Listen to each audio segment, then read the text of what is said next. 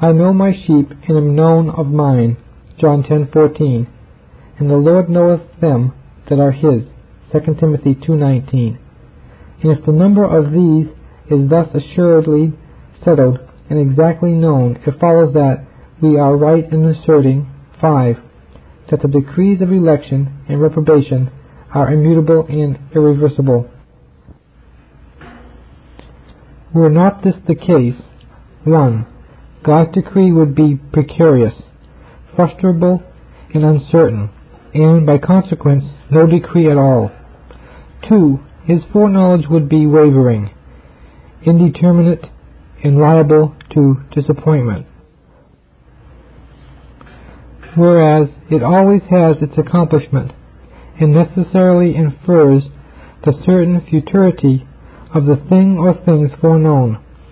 I am God, and there is none like me, declaring the end from the beginning, and from ancient times, the things that are not yet done, saying, My counsel shall stand, and I will do all my pleasure.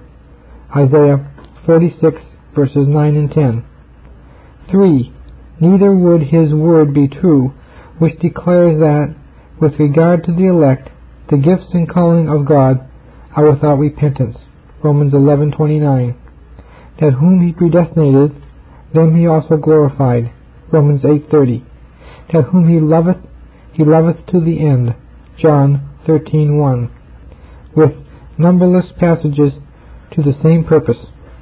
Nor would his word be true with regard to the non-elect if it was possible for them to be saved, for it is there declared that they are fitted for destruction, etc. Romans 9:22. Foreordained unto condemnation, Jude 4, and delivered over to a reprobate mind in order to their damnation. Romans 1:28, 2 Thessalonians 2:12. 4.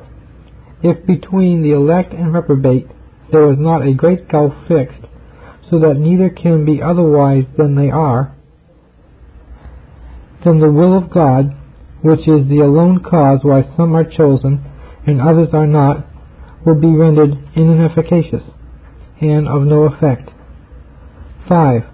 Nor could the justice of God stand if he was to condemn the elect, for whose sins he had received ample satisfaction at the hand of Christ, or if he was to save the reprobate, who are not interested in Christ as the elect are. 6. The power of God, whereby the elect are preserved from falling into a state of condemnation, and the wicked held down and shut up in a state of death, would be eluded, not to say utterly abolished. 7. Nor would God be unchangeable if they, who were once the people of his love, could commence the objects of his hatred, or if the vessels of his wrath could be saved with the vessels of grace. Hence that of St. Augustine, Brethren, says he, let us not imagine that God puts down any man in his book and then erases him. For if Pilate could say, What I have written, I have written, how can it be thought that the great God would write a person's name in the book of life and then blot it out again? And may we not with equal reason ask, on the other hand, how can it be thought that any of the reprobate should be written in that book of life, which contains the names of the elect only, or that they should be inscribed there who were not written among the living from eternity? I shall conclude this chapter with that observation of Luther. This, says he, is the very thing that raises the doctrine of free will from its foundations, to wit, that God's eternal love of some men and hatred of others is immutable and cannot be reversed. Both one and the other will have its full accomplishment. Chapter 3, page 95, concerning election unto life or predestination as it respects the saints in particular. Having considered predestination as it regards all men in general, and briefly shown that by it some are appointed to wrath and others to obtain salvation by Jesus Christ, 1 Thessalonians 5:9, I now come to consider more distinctly that branch of it which relates to the saints only, and is commonly styled election. Its definition I have given already in the close of the first chapter. What I have further to advance from the Scriptures on this important subject I shall reduce to several positions and subjoin a short explanation and confirmation of each. Position 1. Those who are ordained unto eternal life were not so ordained on account of any worthiness foreseen in them, or of any good works to be wrought by them, nor yet for their future faith, but purely and solely of free sovereign grace, and according to the mere pleasure of God. This is evident among our considerations from this, that faith, repentance, and holiness are no less the free gifts of God than eternal life itself. Faith is not of yourselves, it is the gift of God, Ephesians 2:8. Unto you it is given to believe, Philippians 1:29. Him hath God exalted with his right hand for to give repentance, Acts 5:31. Then hath God also to the Gentiles granted repentance unto life, Acts 11:18. In like manner holiness is called the sanctification of the Spirit, 2 Thessalonians 2:13. Because the divine Spirit is the efficient of it in the soul, and of unholy makes us holy. Now if repentance and faith are the gifts, and sanctification is the work of God, then these are not the fruits of man's free will, nor what he acquires of himself, and so can neither be motives to, nor conditions of his election, which is an act of divine mind, antecedent to and irrespective of all qualities whatsoever in the persons elected. Besides, the Apostle asserts expressly that election is not of works, but of him that calleth, and that it passed before the persons concerned had done either good or evil. Romans 9:11. Again, if faith or works were the cause of election, God could not be said to choose us, but we to choose him, contrary to the whole tenor of Scripture. Ye have not chosen me, but I have chosen you, John 15:16. Herein is love, not that we loved God, but that he loved us. We love him because he first loved us, 1 John 4 verses 10 and 19. Election is everywhere asserted to be God's act and not man's, Acts 13:20, Romans 9:17, Ephesians 1:4, 1 Thessalonians 5:9, 2 Thessalonians 2:13. Once more we are chosen that we might be holy, not because it was foreseen we would be so, Ephesians 1:4. Therefore, to represent holiness as the reason why we are elected is to make the effect antecedent to the cause. The Apostle adds in verse 5, having predestinated us according to the good pleasure of his will, most evidently implying that God saw nothing extra se, had no motive from without why he should either choose any at all, or this man before another. In a word, the elect were freely loved, Hosea 14:4, freely chosen, Romans 11 verses 5 and 6, and freely redeemed, Isaiah 52:3. They are freely called, 2 Timothy 1:9, freely justified, Romans 3:24, and shall be freely glorified, Romans 6:23. The great Augustine, in his book of Retractations, ingeniously acknowledges his error in having once thought that faith foreseen was a condition of election. He owns that opinion is equally impious and absurd, and proves that faith is one of the fruits of election, and consequently could not be, in any sense, a cause of it. I could never have asserted, says he, that God in choosing men to life had any respect to their faith, had I duly considered that faith itself is his own gift. And in another treatise of his he has these words, "Since Christ says, Ye have not chosen me, etc., I would fain ask whether it be scriptural to say we must have faith before we are elected, and not rather that we are elected in order to our having faith." Position 2. As many as are ordained to eternal life are ordained to enjoy that life in and through Christ, and on account of his merits alone. 1 Thessalonians 5:9. Here let it be carefully observed that not the merits of Christ, but the sovereign love of God only is the cause of election itself. But then the merits of Christ are the alone procuring cause of that salvation to which men are elected.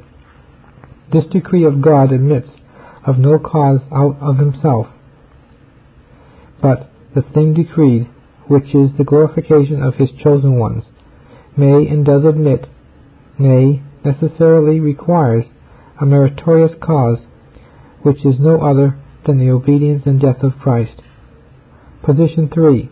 They who are predestinated to life are likewise predestinated to all those means which are indispensably necessary in order to their meetness for entrance upon and enjoyment of that life, such as repentance, faith, sanctification, and perseverance in these to the end.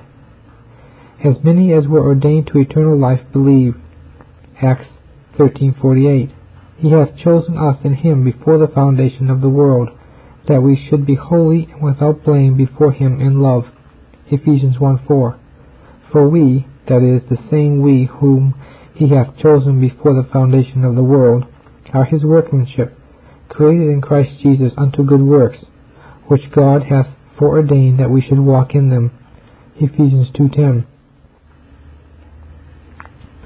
And the Apostle assures the same Thessalonians, whom he reminds of their election and God's everlasting appointment of them to obtain salvation, that this also was his will concerning them, even their sanctification.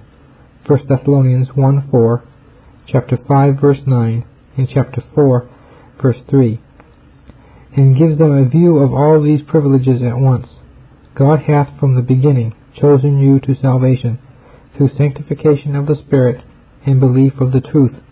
2 Thessalonians 2:13. As does the Apostle, elect through sanctification of the Spirit, unto obedience and sprinkling of the blood of Jesus Christ. 1 Peter 1:2. Now though faith and holiness are not represented as the cause wherefore the elect are saved, yet these are constantly represented as the means through which they are saved, or as the appointed way wherein God leads his people to glory, these blessings being always bestowed previous to that.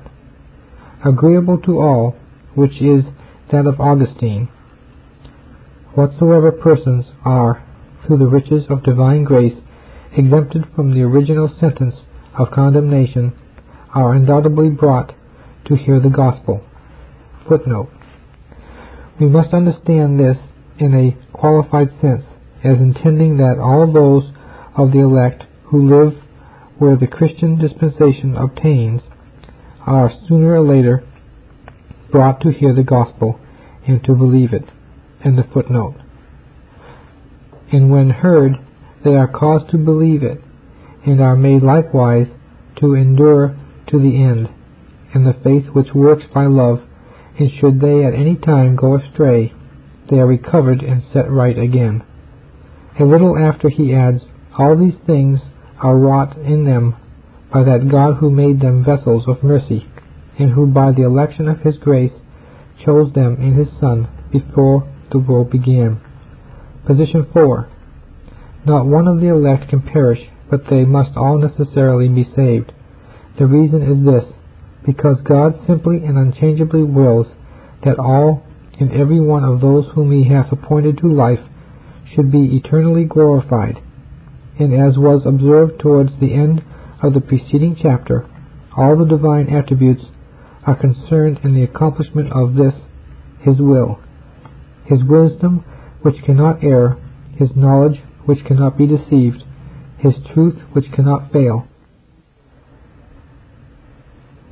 His love, which nothing can alienate, His justice, which cannot condemn any for whom Christ died, His power, which none can resist, and His unchangeableness, which can never vary. From all which it appears that we do not speak at all improperly when we say that the salvation of His people is necessary and certain. Now that is said to be necessary, which cannot be otherwise than it is, and if all the perfections of God are engaged to preserve and save His children, their safety and salvation must be, in the strictest sense of the word, necessary. See Psalm 103 verse 17, Psalm 125 verses 1 and 2, Isaiah 45:17, Isaiah 54 verses 9 and 10, Jeremiah 31:38, 32 verse 40, John 6:39, 10:28 and 29, John 14:19, 27:12, Romans 8:30, verse 38 and 39, Romans 11:29, 1 Corinthians 1 verses 8 and 9, Philippians 1 verse 6, 1 Peter chapter 1 verses 4 and 5.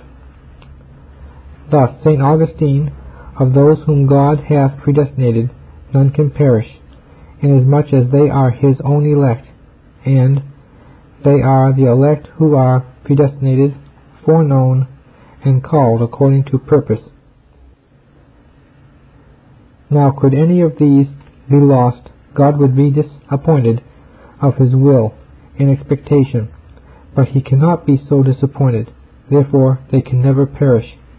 Again, should they be lost, the power of God would be made void by man's sin, but His power is invincible, therefore they are safe. And again, chapter 9, the children of God are written with an unshakable stability in the book of their heavenly Father's remembrance. And in the same chapter he hath these words, not the children of promise, but the children of perdition shall perish. For the former are the predestinated, who are called according to the divine determination, not one of whom shall finally miscarry. So likewise Luther says, God's decree of predestination is firm and certain, and the necessity resulting from it is, in like manner, immovable, and cannot but take place. For we ourselves are so feeble that, if the matter was left in our own hands, very few, or rather none, would be saved, but Satan would overcome us all. To which he adds, now since the steadfast and inevitable purpose of God cannot be reversed, nor disannulled by any creature whatever, we have a most assured hope that we shall finally triumph over sin, how violently soever it may at present rage in our mortal bodies. Position 5. The salvation of the elect was not the only, nor yet the principal end of their being chosen, but God's grand end in appointing them to life and happiness was to display the riches of His own mercy, and that He might be glorified in and by the persons He had thus chosen. For this reason the elect are styled vessels of mercy, because they were originally created, and afterwards by the divine Spirit created anew, with this design and to this very end, that the sovereignty of the Father's grace and freeness of His love and the abundance of His goodness might be manifested in their eternal happiness.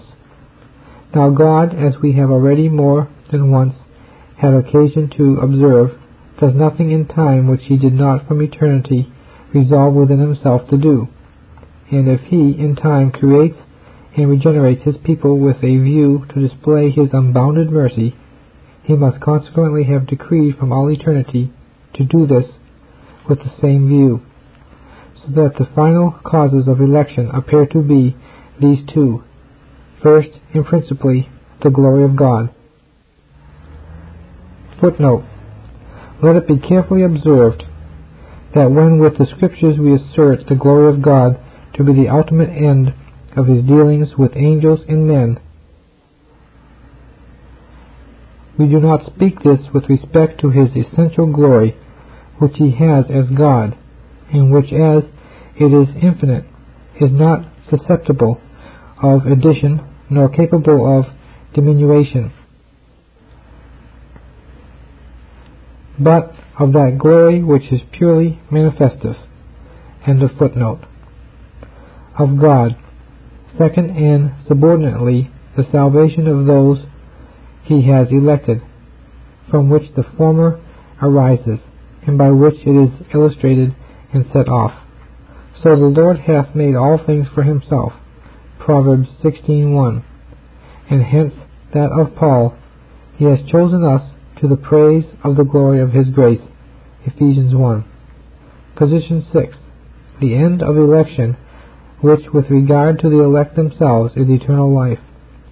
I say this end and the means conducive to it, such as the gift of the Spirit, faith, etc., are so inseparably connected together that whoever is possessed of these shall surely obtain that, and none can obtain that who are not first possessed of these. As many as were ordained to eternal life, and none else believed. Acts 13:48. Him hath God exalted to give repentance unto Israel, and remission of sins. Acts 5:31. Not to all men, or to those who were not in the counsel and purpose of God, set apart for himself, but to Israel, all his chosen people, who were given to him, were ransomed by him, and shall be saved in him, with an everlasting salvation, according to the faith of God's elect. Titus 1:1. So that true faith is the consequence of election, is peculiar to the elect, and shall issue in life eternal. He hath chosen us that we should be holy. Ephesians 1. Therefore all who are chosen are made holy, and none but they. And all who are sanctified have a right to believe they were elected, and that they shall assuredly be saved. Whom he did predestinate, them he also called. Whom he called, them he also justified. And whom he justified, them he also glorified. Romans 8:30. Which shows that effectual calling and justification are indissolubly connected with election on one hand and eternal happiness on the other, that they are a proof of the former and an earnest of the latter. Ye believe not, because ye are not my sheep. John 10:26. On the contrary, they who believe, therefore, believe because they are of his sheep. Faith then is an evidence of election, or of being in the number of Christ's sheep, consequently of salvation, since all his sheep shall be saved. John 10:28. Position 7. The elect may, through the grace of God, attain to the knowledge and assurance of their predestination to life, and they ought to seek after it. The Christian may, for instance, argue thus: as many as were ordained to eternal life believed. Through mercy I believe, therefore I am ordained to eternal life. He that believeth shall be saved. I believe, therefore I am in a saved state. Whom he did predestinate, he called, justified, and glorified. I have reason to trust that he hath called and justified me. Therefore I can assuredly look backward on my eternal predestination, and forward to my certain glorification. To all which frequently exceeds the immediate testimony of the divine Spirit witnessing with the believer's conscience that he is a child of God. Romans 8:16, Galatians 4:6, 1 John 5:10. Christ forbids his little flock to fear, inasmuch as they might, on good and solid grounds, rest satisfied and assured that it is the Father's unalterable good pleasure to give them the kingdom. Luke 12:32. And this was the faith of the apostle, Romans 8:38 and 39. Position 8. The true believer ought not only to be thoroughly established in the point of his own election, but should likewise believe the election of all his other fellow believers and brethren in Christ. Now, as there are most evident and indubitable marks of election laid down in Scripture, a child of God, by examining himself, whether those marks are found on him, may arrive at a sober and well-grounded certainty of his own particular interest in that unspeakable privilege, and by the same rule whereby he judges of himself, he may likewise, but with caution, judge of others. If I see the external fruits and criteria of election on this or that man, I may reasonably and in a judgment of charity conclude such an one to be an elect person. So St. Paul, beholding the gracious fruits which appeared in the believing Thessalonians, gathered from thence that they were elected of God, 1 Thessalonians chapter 1, verses 4 and 5, and knew also the election of the Christian Ephesians, Ephesians 1, verses 4 and 5, as Peter also did that of the members of the churches in Pontus, Galatia, etc. 1 Peter chapter 1, verse 2.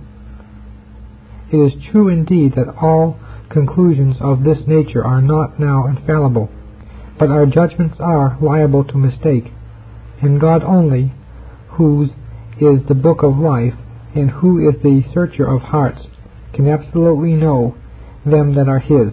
2 Timothy 2:19.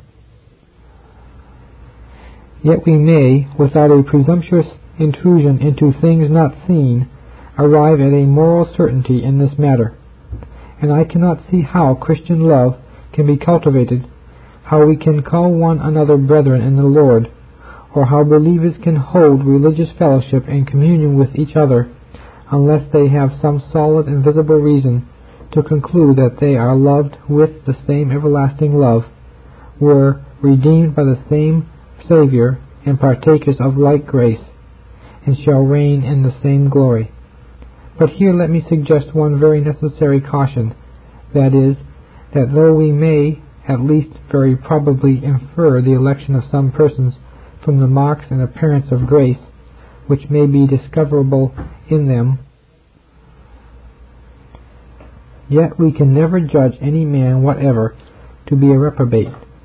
That there are reprobate persons is very evident from Scripture, as we shall presently show, but who they are is known alone to Him, who alone can tell who and what men are not written in the Lamb's book of life.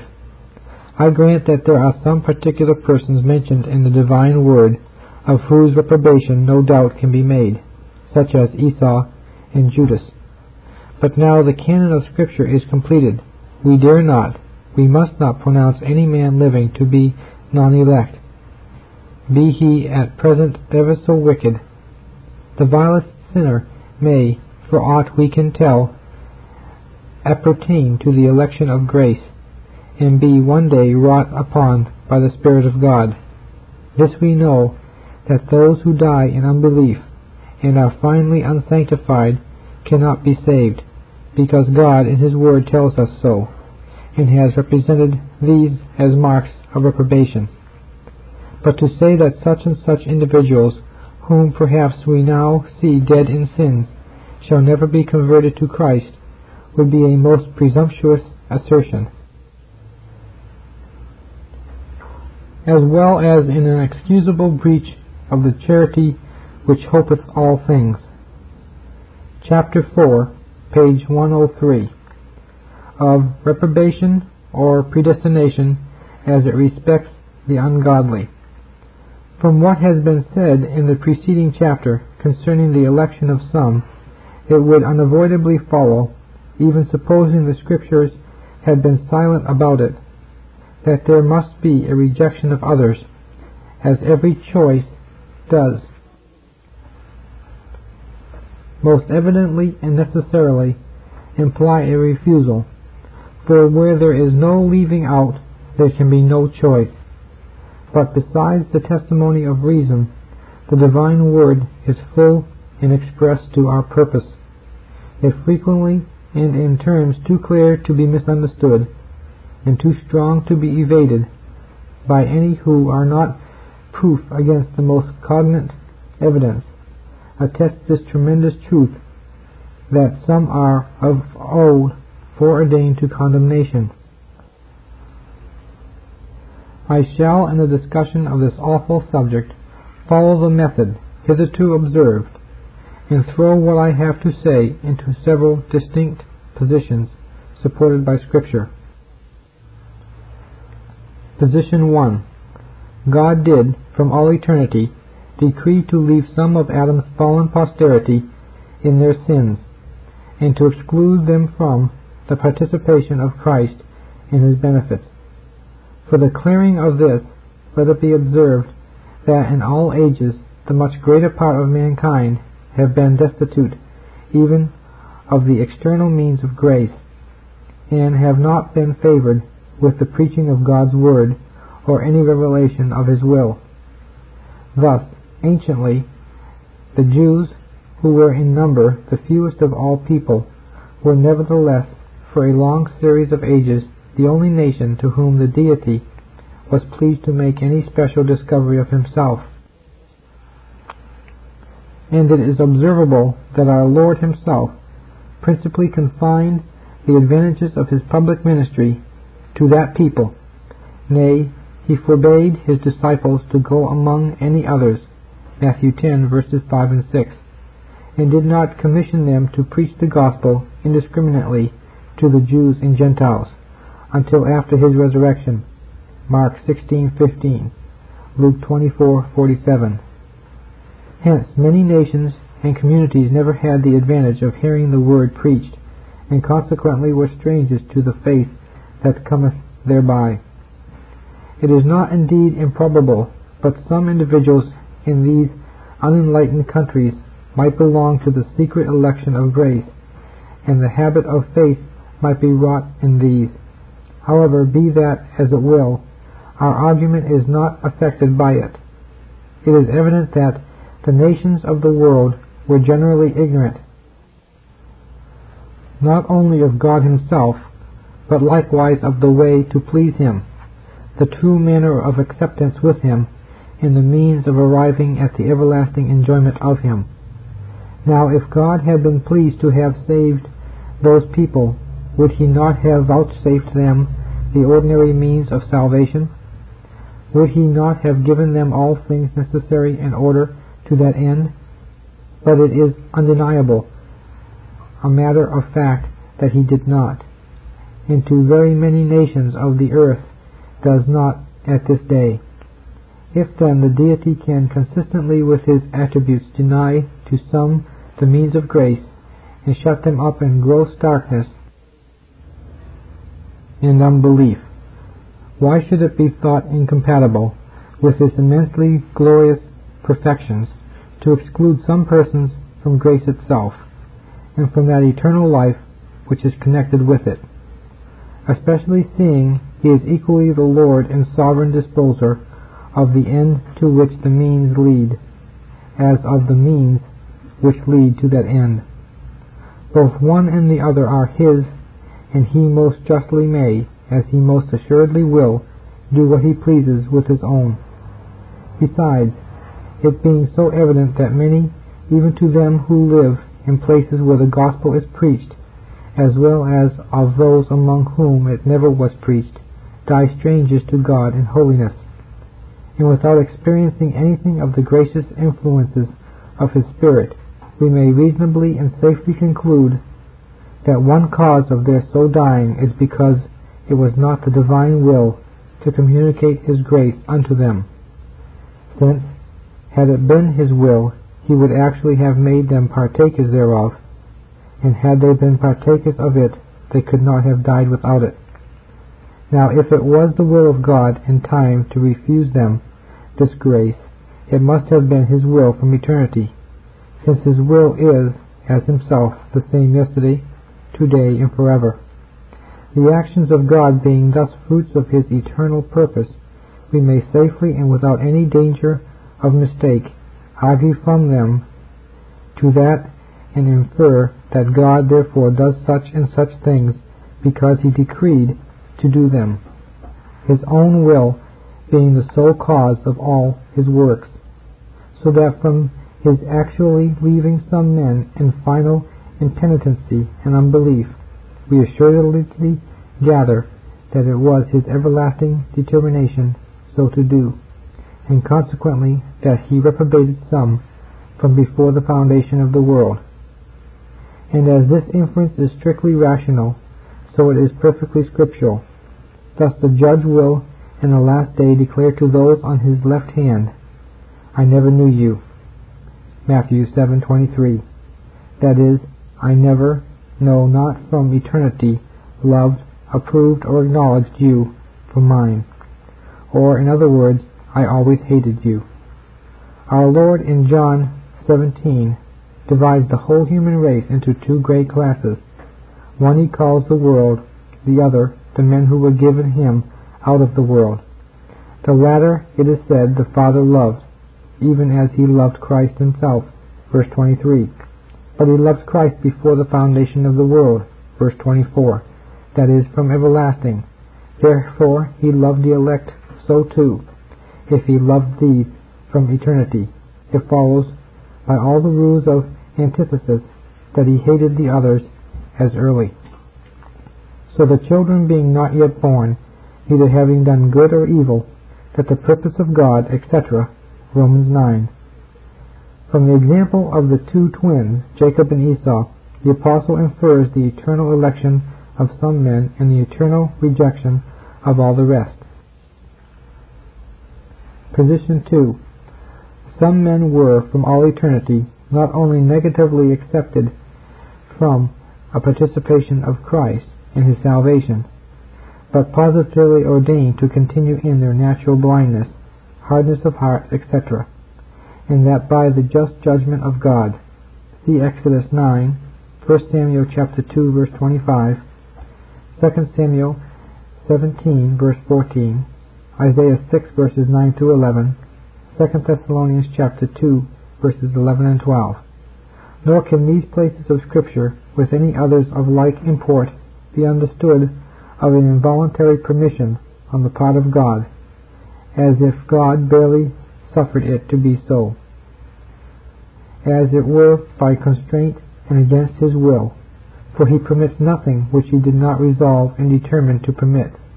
His permission is a positive, determinate act of his will, as Augustine, Luther, Bucer justly observe. Therefore, if it be the will of God in time to permit such and such men to continue in their natural state of ignorance and corruption, the natural consequence of which is their falling into such and such sins, observe, God does not force them into sin, their actual disobedience being only the consequence of their not having that grace which God is not obliged to grant them.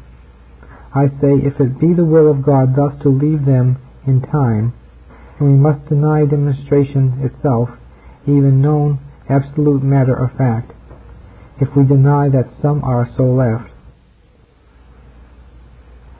then it must have been the divine intention from all eternity so to leave them, since, as we have already had occasion to observe, no new will can possibly arise in the mind of God. We see that evil men actually are suffered to go on adding sin to sin, and if be not inconsistent with the sacred attributes actually to permit this, it could not possibly be inconsistent with them to decree that permission before the foundations of the world were laid.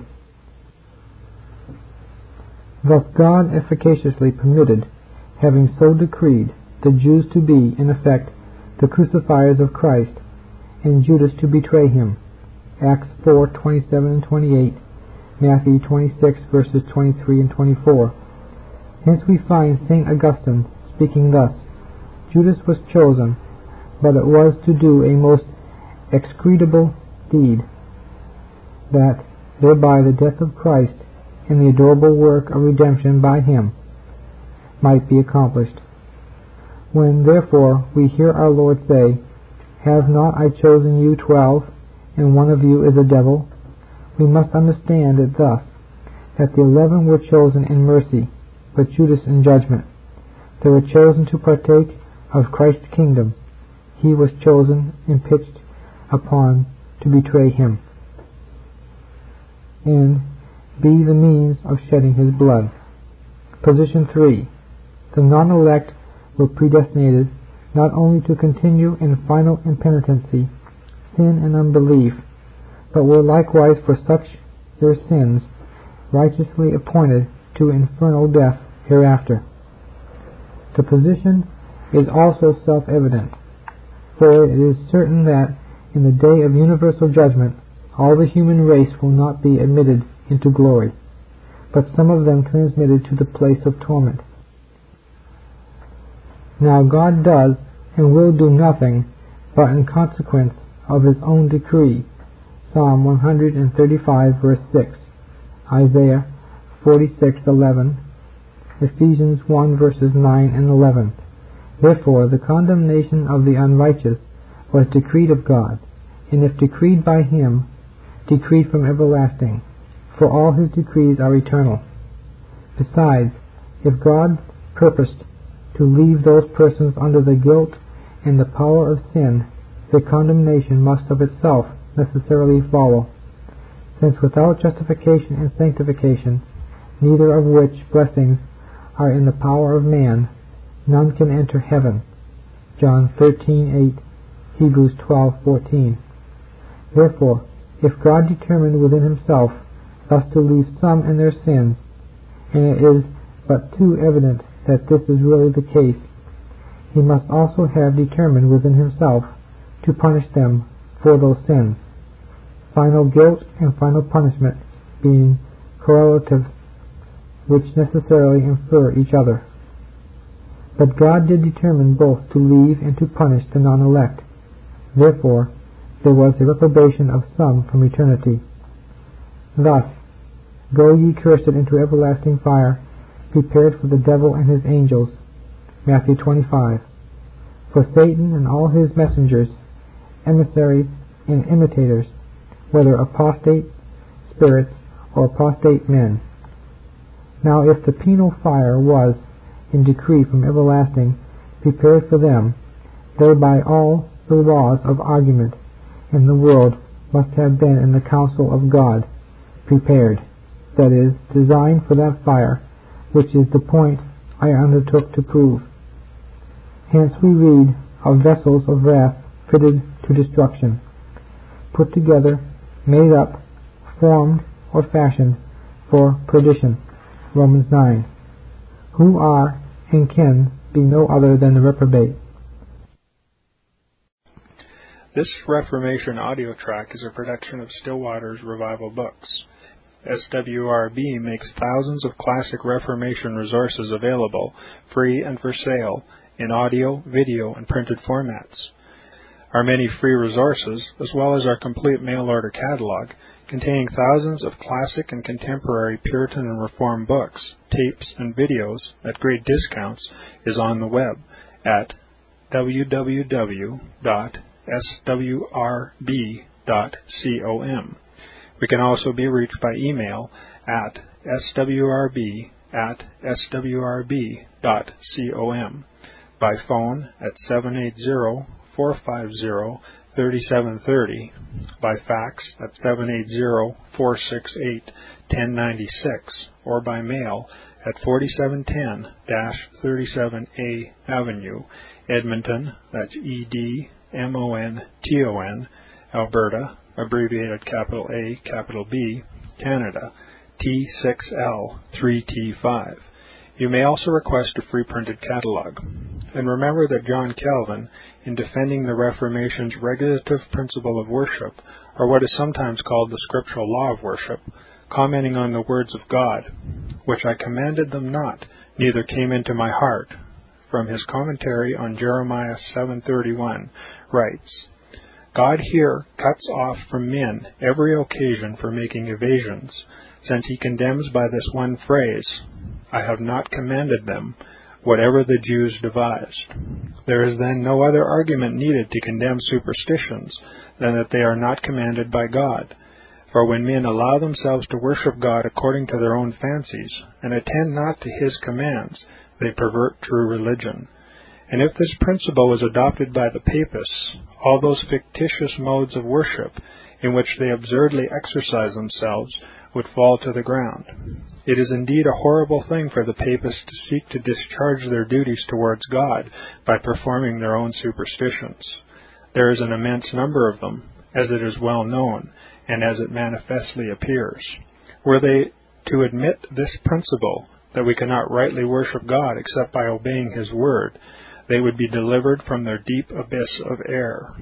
The prophet's words, then, are very important when he says that God had commanded no such thing, and that it never came to his mind, as though he had said that men assume too much wisdom when they devise what He never required, nay, what He never knew.